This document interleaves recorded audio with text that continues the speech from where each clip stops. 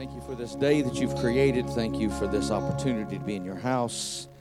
And God, we pray that you go before us, walk beside us, and keep us, Lord, where you would have us to be, fulfilling your destiny and purpose for our lives, Lord. Sweet Holy Spirit, minister to those that have gathered in this place today. Take this word, God, from frail human lips, anoint it with your everlasting glory, and touch lives with it that they will be indubitably changed. In Jesus' name, amen. You may be seated. Hallelujah. Begin by saying thank you for coming to the 9 o'clock service. We may have to do something today that I really don't want to do, but I've got a feeling that we may have to shut the doors at the 11 and not let everybody in. So we have to social distance. They're watching the churches now more than they've ever done it before. I'm not sure why everybody got lazy during COVID. The 9 o'clock service used to be the big service on most Sundays, and I'd have more people here than, and now everybody wants to come to 11, and you see how many seats we have available, and when you got more than 2 families on a row, then with 6 feet between us, I mean, I don't want to do it, but we may have to shut the doors today when we reach full capacity, because last week we actually went over, and that wasn't a good thing. And I got a feeling because we got less now, everybody's wanting to sleep in, so we're going to have more people show up to the 9, or we're going to have to start doing a 1 o'clock service or something. I don't know what. I'm not sure, but we have to maintain the distance. We have to be safe. They're watching the churches, so thank you for coming to the 9. I appreciate you very much. This week is week 5 of the sermon series that is titled Under God.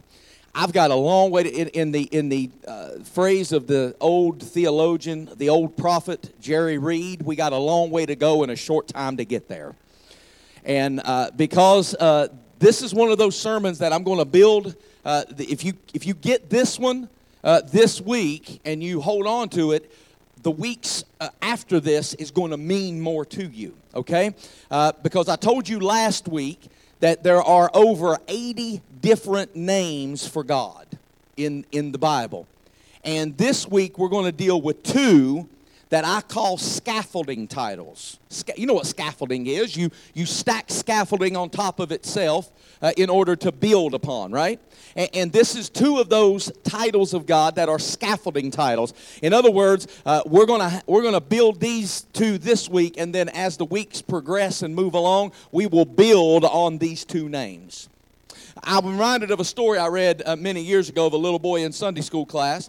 He was drawing a picture with his crayon, and when the Sunday school teacher came along, she said, well, Johnny, that's lovely. What exactly are you drawing? He says, well, this is God. She said, Johnny, you don't understand. He had such confidence. He had such pride. It's God.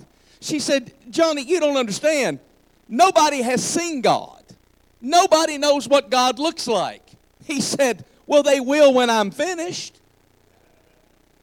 And it seems today that everybody has their own idea of exactly who God is and how he does what he does and how he's supposed to react and act with his creation. But God did not leave it up for us to determine who he is. He named himself. So I'm going to tell you this morning to turn with me to Exodus chapter 3. I'm going to use a lot of scripture this morning, and I won't have time to tell you to turn to all of it, but this morning, Exodus chapter 3 is where I'm going to begin my sermon, and we're going to start with verse 1. Now Moses was tending the flock of Jethro, his father-in-law, the priest of Midian, and he led the flock to the back of the desert and came to Oreb, the mountain of God.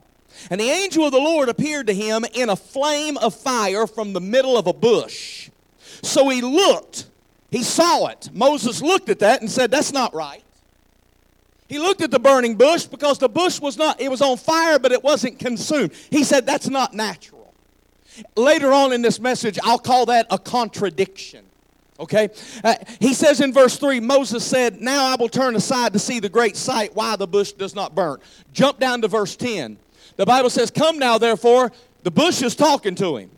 And I will send you to Pharaoh that you may bring up my people, the children of Israel, out of Egypt. But Moses said to God, who am I that I should go to Pharaoh and that I should bring the children of Israel out of Egypt? So he said, I will certainly be with you, and this shall be a sign to you that I have sent you. When you have brought the people out of Egypt, you shall serve God on this mountain. Then Moses said to God, indeed, when I come to the children of Israel and say to them, the God of your fathers has sent me, and they say to me, what is his name? What shall I tell them? Who is it that I am an ambassador for? Who sent me? What's God's name? And God said to Moses, I am who I am. I am who I am.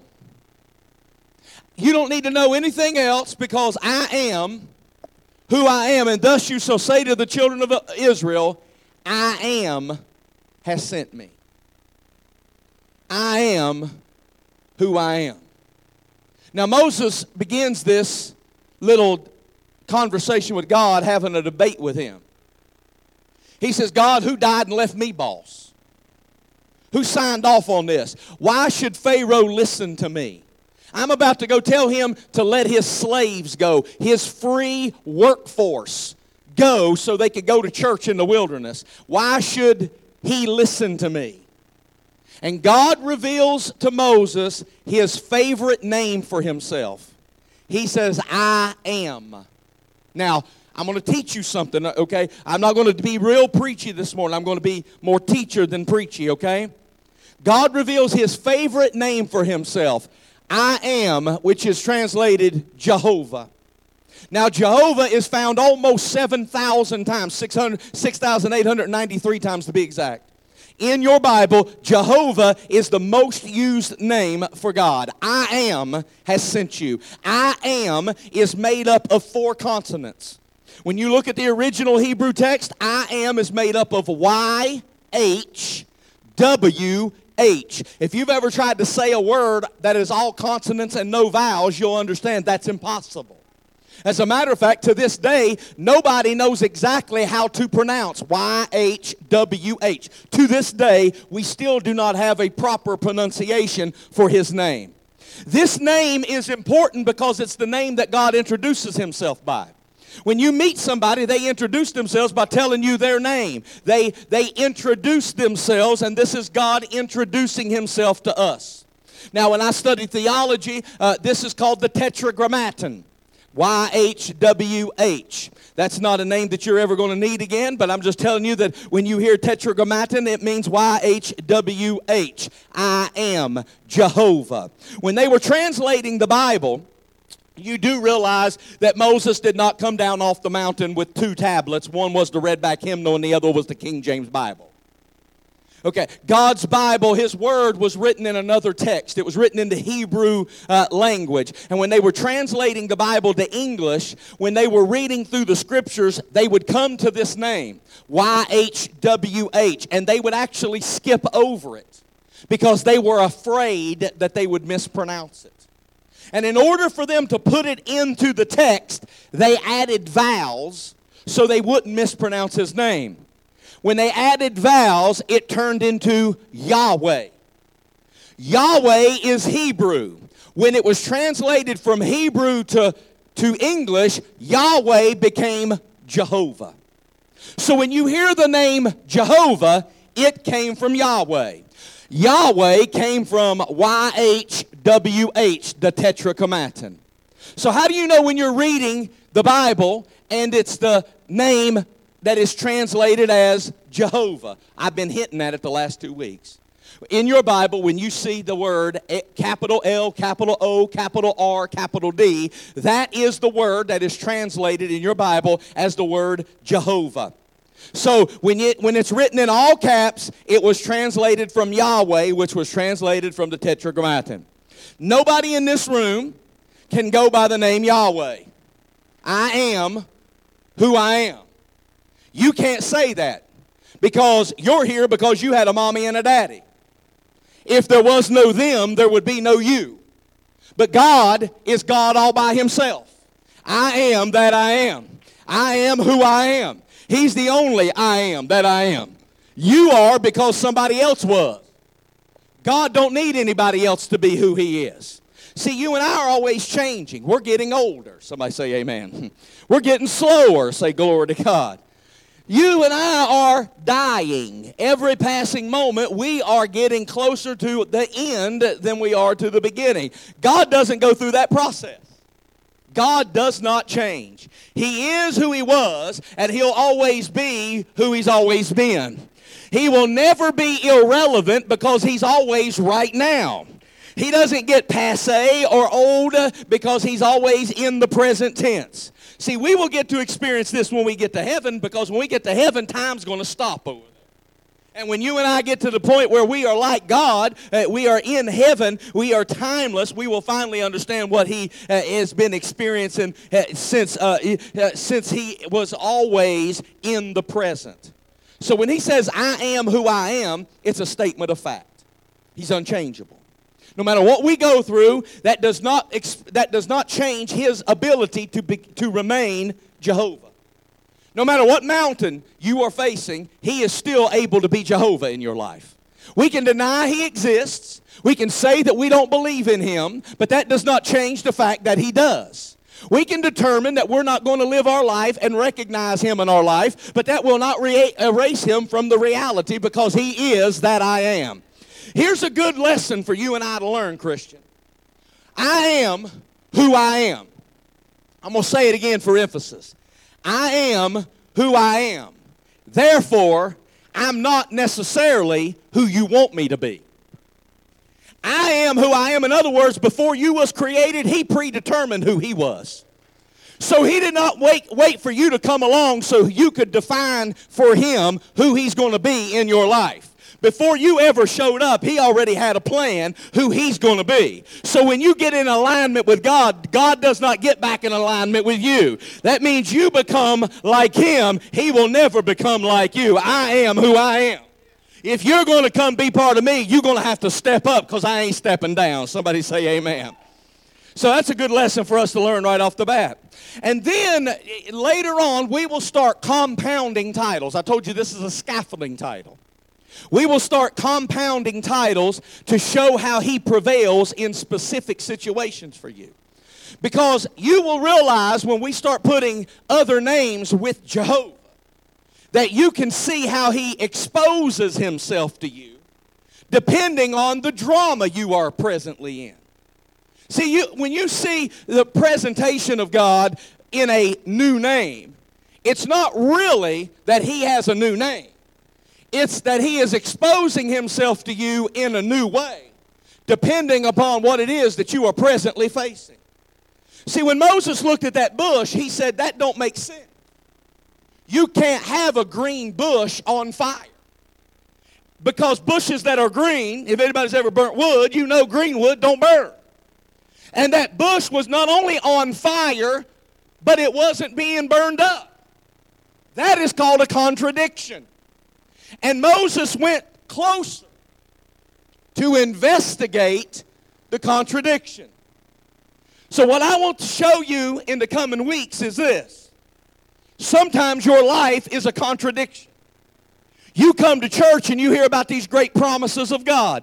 You read your Bible and you find out what God is capable of doing and what God's word says that you ought to be living like. And what you're living like does not add up to what God, when you do all the math and you work out all the equations and you do the long work and you write the essay and you write down all them scriptures and you hang them all over your mirrors and you buy the bumper sticker for your car and you got the cross around your neck and you got all the trappings of what it's supposed to look like to walk in victory, but your life doesn't look like what you heard preached from the pulpit. It's called a contradiction. I don't know if anybody in here has ever lived in a contradiction, but a brother like me understands that sometimes I got mess in my house. I'm coming to church and I'm shouting the glory down, but I go back home and there's some kind of mess, and it messes with my mind a little bit because I heard God tell me that I'm an overcomer, but I got a contradiction. I heard God tell me that I'm healed, but my body's racked with pain. I heard God tell me that I am more than a conqueror, but I don't feel like I'm getting beat up more than I'm beaten down. And I want you to know that when a contradiction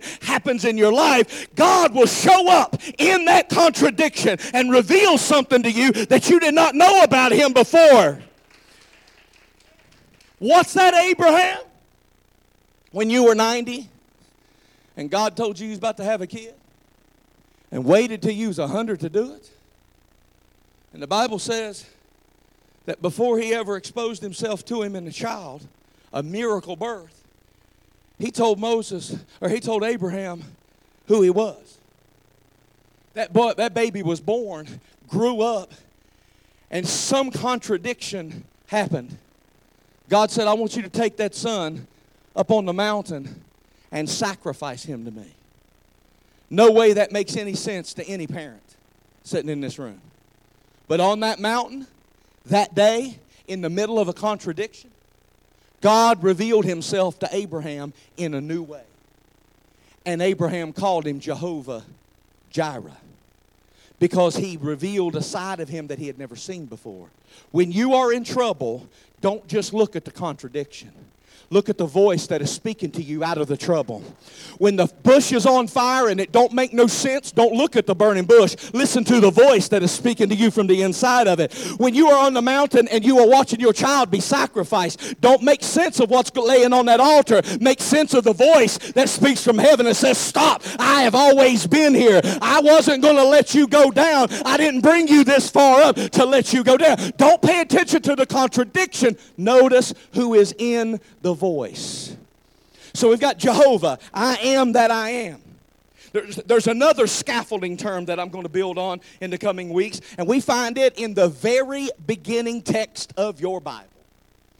Genesis 1:1. In the beginning, God. G-O-D. In the beginning, God. What did he do?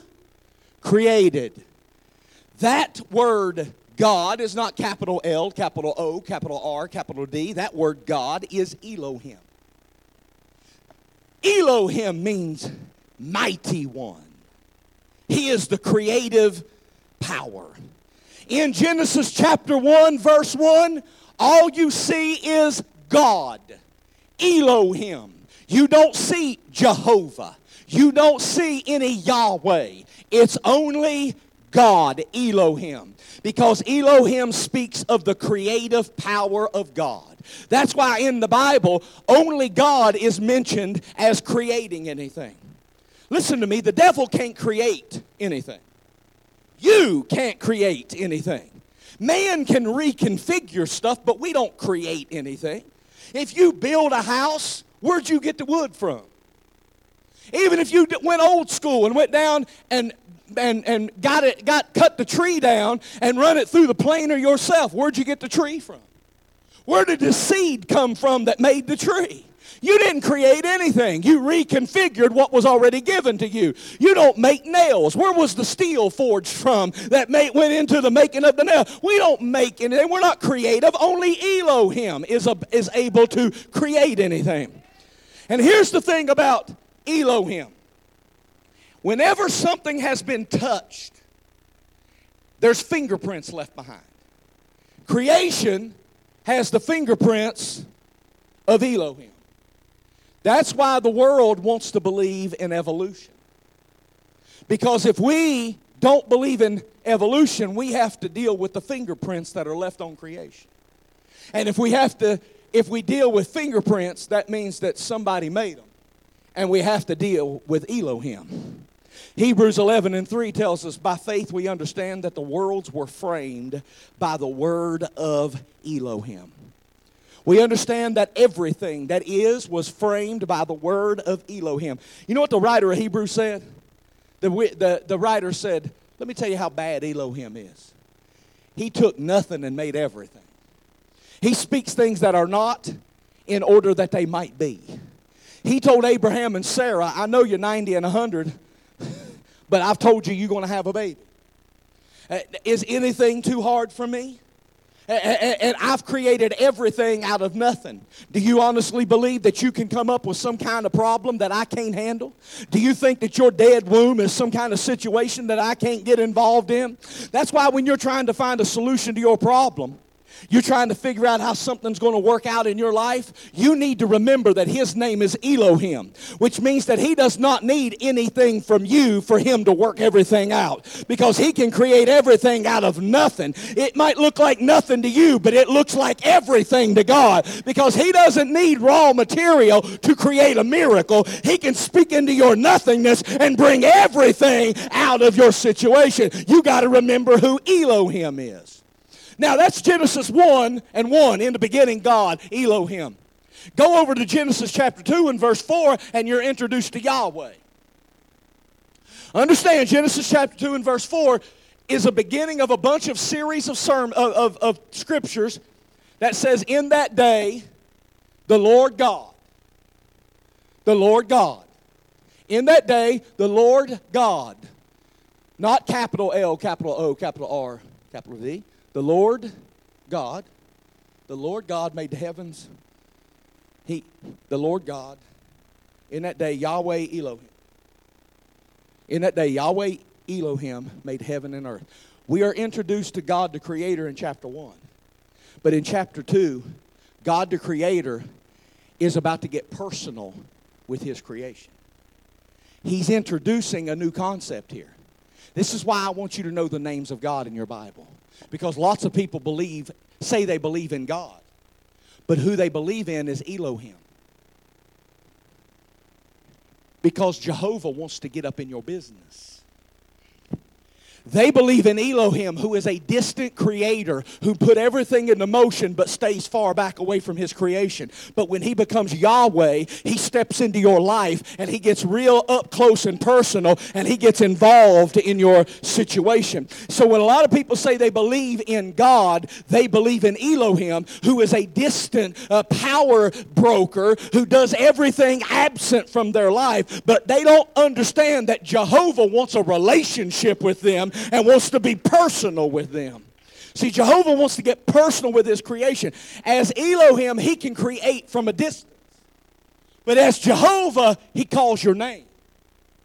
Over and over and over again in chapter 2, it says, Lord God, Lord God, Lord God. And then in verse 8, it says, the Lord God planted a garden. Why do you think He planted a garden? Because He likes cucumbers? He planted a garden because He's about to establish a relationship with His creation.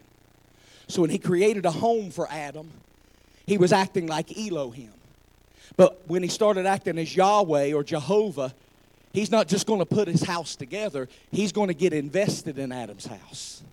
How do you know that, Pastor? Because in verse 18, He starts meddling. Verse 18, He says the craziest thing that God's ever said. It's not good that a man should dwell alone. I could tell Adam wasn't no deer hunter. It's not good that a man should dwell alone.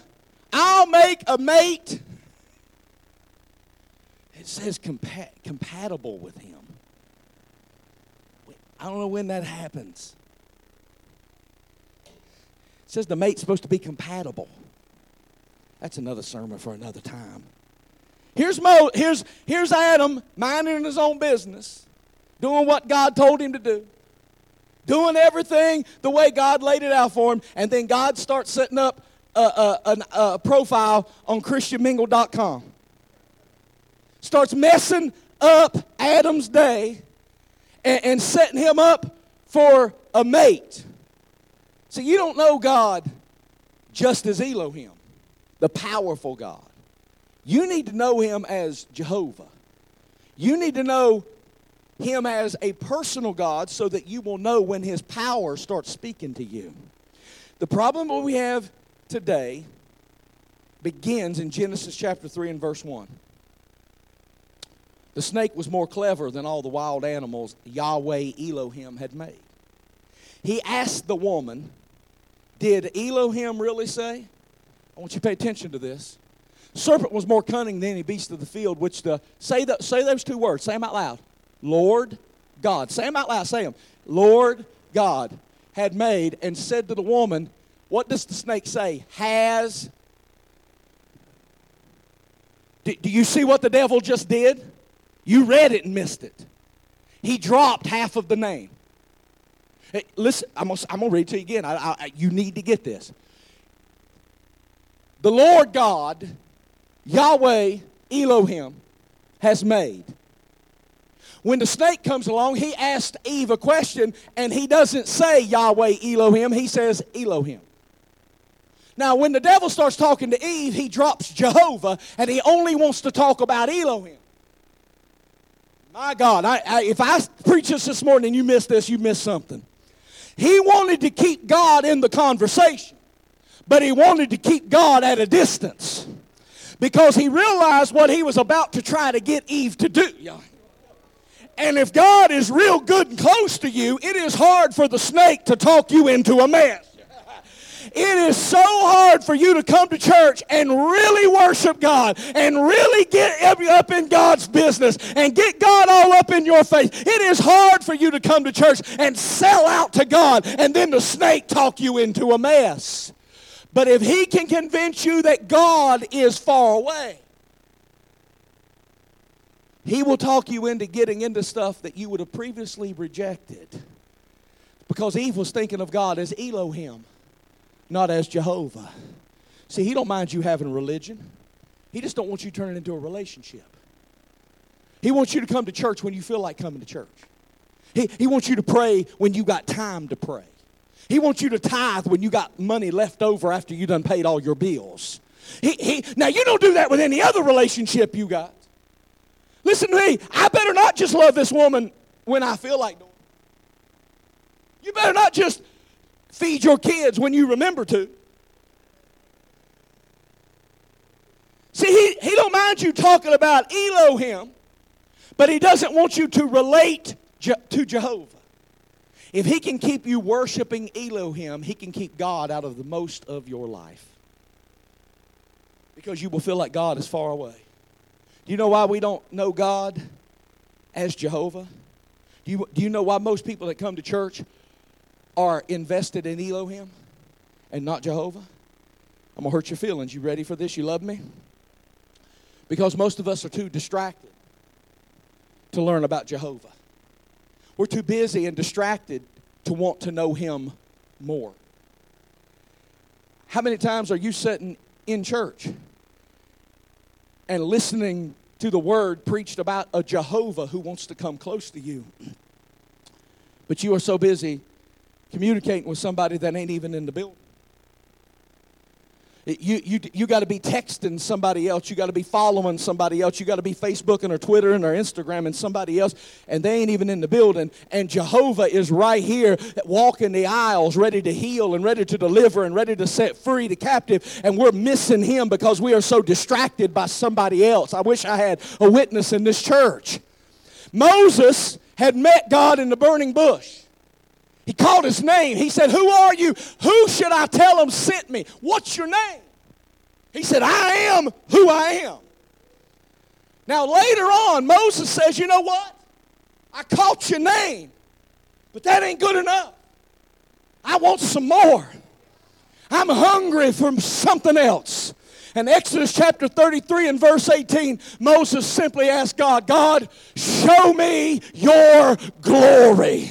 I want to see something else. I know your name, but I got to know more. I am is not showing up in my life the way I need him to. I'm glad that you have revealed yourself to me, but I need more of you. What I've got has gotten me to this point, but I'm trying to get somewhere else. Would you give me something else that's going to get these shackles off of me? I got saved, but I don't want to just be saved. I want to be free. I got healed, but I don't want to just be healed. I want to be whole. I got some of you, but I want more of you. God, give me more. Show me your glory."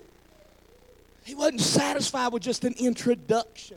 We get satisfied with being introduced to Jesus. We get introduced to him, we say a prayer. We get our passport stamped that we're going to heaven. And that's all we ever care about. And we go about our life building our houses, working on our careers, spending time with our family, and talking about God the whole time, but we're talking about Elohim. A distant God, a powerful God. And let something fall apart in our life, and we start praying to Elohim, who has power to save, who has power to heal. But we don't know him as Jehovah Shammah. We don't know him as Jehovah Rapha. We don't know him as Jehovah Jireh. We don't know because we've never gotten more. We've never gotten closer to him. We've never gotten exposed to the sides of a personal God who comes in the middle of our storm and says, peace, be still. We don't know that God. We know a distant God. And when we get in trouble, we don't know where to run. Because God seems so far away. I want to know more, Moses said. This is the problem I see in church. We're so busy and distracted by life. We don't have very many people wanting more. We used to do something in the old church called tarrying. I've seen people get baptized in the Holy Ghost at 12 o'clock, 1 o'clock in the morning. I'd be exhausted, done preached twice that day. But they still be in the altar begging God to pour out the Holy Ghost. They get filled with the Holy Spirit. I don't remember the last time I was in church that late. Joe Talley. Yes, I do. That's a lie. Having Joe Talley around, he's the only person I know preached so long all the restaurants is closed. God says, if you make time to get more of me, you please me. If you'll make time for me, if you prioritize me, if you turn off some of the noise for me, I will come to where you are. If you'll back away from people who are walking in the opposite direction of me, I will become a friend who'll stick closer than a brother. You got to cut some people out of your life because they're not taking you where I'm trying to take you. You close the shop down early on Wednesdays to come to Bible study, I will come see about you. I'll get close to you. I'll show you more of my glory. A lot of us like to say, God, I want more of you, but we won't make time. We won't sacrifice. We don't please him, and therefore we never see his greater glory. There's some stuff Jehovah wants to show you. Maybe it's how to get out of debt. Maybe it's how to get healed in your body. But you'll never see it because you fall just short of it. Because you don't make time to turn Elohim into Jehovah. So we got people floating from church to church to church to church, chasing preachers all up and down the East Coast, flying to other towns so they can hear preachers preach, talk about, boy, I really feel the Lord when that preacher preaches. Or I go to that church because they allow the Spirit to move there. Because we think the place beside God is about geography when it's really about relationship. Because I can feel God even when I ain't in this house. I wish I had a witness. I have felt God in my pickup truck so powerfully, I've had to pull over on the side of the road before I broke my fool neck. Because I go to worshiping God, I put the right song on it, it hit my spirit just the right way. Tears will be flowing. I feel dangerous on the road. I'm going to pull over. I'm going to dance a little bit on the side of the road. People think I've lost my ever-loving mind. That's okay. Elohim just become Jehovah, and he's sitting in the truck beside me. So now if you open your Bible to the very first page of Genesis, most old Bibles say something crazy like this. The first book of Moses. Problem is, Moses wasn't alive in the events of Genesis. So how is it that did he write about something that he wasn't able to see? Because when you know God is Jehovah, he'll show you stuff you couldn't learn any other way. You'll get revelation about storms that are coming against you. You'll get revelation about how to deal with your problem children. I wish I had a witness in this church. See, when he stops being Elohim and steps into your present situation and you start learning all these other names about him, Jehovah will show you that when that kid has been given up on by everybody else, that he is still Jehovah. And the God that pulled you out can pull your baby out. He can put your family back together. God, I've read every book. I've went to this counselor. I've went to this seminar. I don't know. I watch Dr. Phil every day. I don't know how my family's going to get through. And God will say, if you let me, I'll show up because I'll show you stuff that nobody else can show you. That's why so many of us miss what God's plan is for us because Elohim has not yet become Jehovah. The Bible says it gets even gooder. Because in Genesis chapter 1, verse 1 and 2, in the beginning God created the heavens and the earth. And then verse 2 says, and the earth was void and without form. We call that chaos. I've given you a lot of information, I know. I'm ending right now. Can you believe that? I'm ending right now. Bible says that God had created the heavens and the earth in verse 1. Verse 2, it's in chaos. Now we know tohu bohu, okay? We understand that something happened between Genesis 1 and 1 and Genesis 1 and 2, and it caused the whole earth to become chaotic and without form and without void. Because Elohim had created a world that the devil corrupted. Elohim creates. The devil corrupts. So Elohim had created a world, and the devil had turned it into a wasteland. Nothing could live there. Bible says it was void.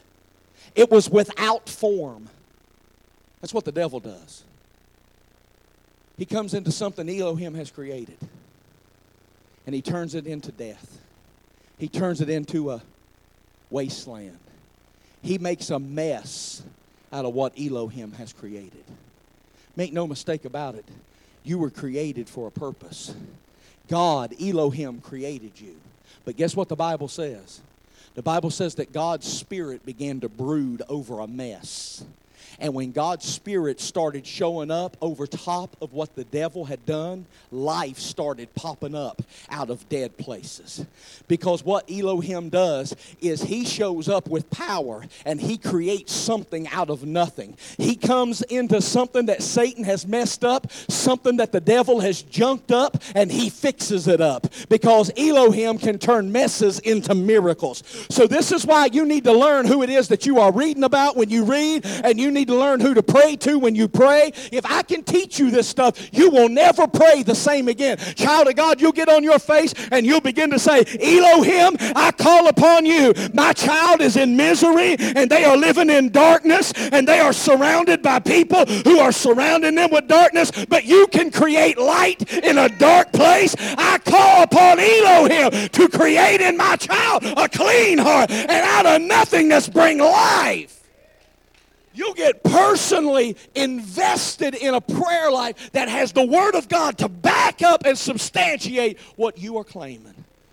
You're not just going to be throwing around flippantly, God, Lord, Jesus. No. You'll learn specifically how to pray with power, how to command darkness to leave, because Elohim, when he shows up, he calls something out of nothing. It's the best lesson I ever personally learned about how to pray. I did a study on this. I taught this on Wednesday nights more deeply than this about 6 years ago. It revolutionized me, especially considering what my life was about to go through. I did not realize that I was teaching you so I could learn. But what I was about to go through in my own family and my own child, I did not realize how much I was going to have to lean on Jehovah Shalom, the God of peace. I didn't realize how much I was going to have to call on Jehovah Jireh, the God who provides. If you just say, God, He's going to answer. But the faith that it builds in you, when you know exactly who He is and exactly what He does, you pray differently. You're like a bulldog with a bone. You got tenacity, and you refuse to let go of the promises, because Elohim has the power to create out of nothing. Jehovah gets personally invested in your life. We're going on a journey the next few weeks. I pray that the Word of God is taking seed in you, that it invests itself in you, and that most importantly, you invest yourself in a closer walk with Jehovah when this is all said and done. I'm trying not to get too deeply invested in the words and the terminology. I don't want to lose you in the weeds. That's what I did on Wednesday night. I went really deep. But I know on Sunday mornings, I just want to plant a seed in you to change your relationship. Not with me. If you miss me, you ain't lost much. But if you miss Him, you've lost everything. So I want to change your relationship with Him. Is this good? Is this good for you? Thank you, Jesus. Let's pray. Father God, we know that there are so many today that are living in darkness and chaos and confusion, and you have the answers to every one of their needs, God. You are Elohim who creates everything out of nothing. You are Jehovah who steps into our present situation and draws close to us. God, help us recognize you in everything we say and everything we do. Let the meditation of our heart and the words of our mouth be acceptable in your sight. Let us search ourselves to see if there be any wicked ways in us and eliminate them so that we will walk according to your plan for our lives. God, we bless those today that could not be here, that would like to be here. Maybe they're living still with a fear of this virus. We pray, God, that they receive peace and that they also receive the word right where they are. We pray for those that genuinely are sick and affected by this. God, we know that there's been a baby born to Robbie and Sarah. We bless them and bless their baby. God, we bless those that are feeling displaced because they've lost their job through this situation. And people are just genuinely needing Jehovah, you to step into their life and cast out fear and to cast down doubt and help them walk closer to you than they've ever walked before. We love you today. We call upon your strength and your might to become everything we need you to be in Jesus' mighty name. And everybody who has a family member that needs saved, everyone who has a health issue that needs healed, everyone that has a situation that only God can fix, I want you to say loudly and proudly, I want you to say, God can do it. Can you do that? 1, 2, 3. God can do it. God bless you this morning.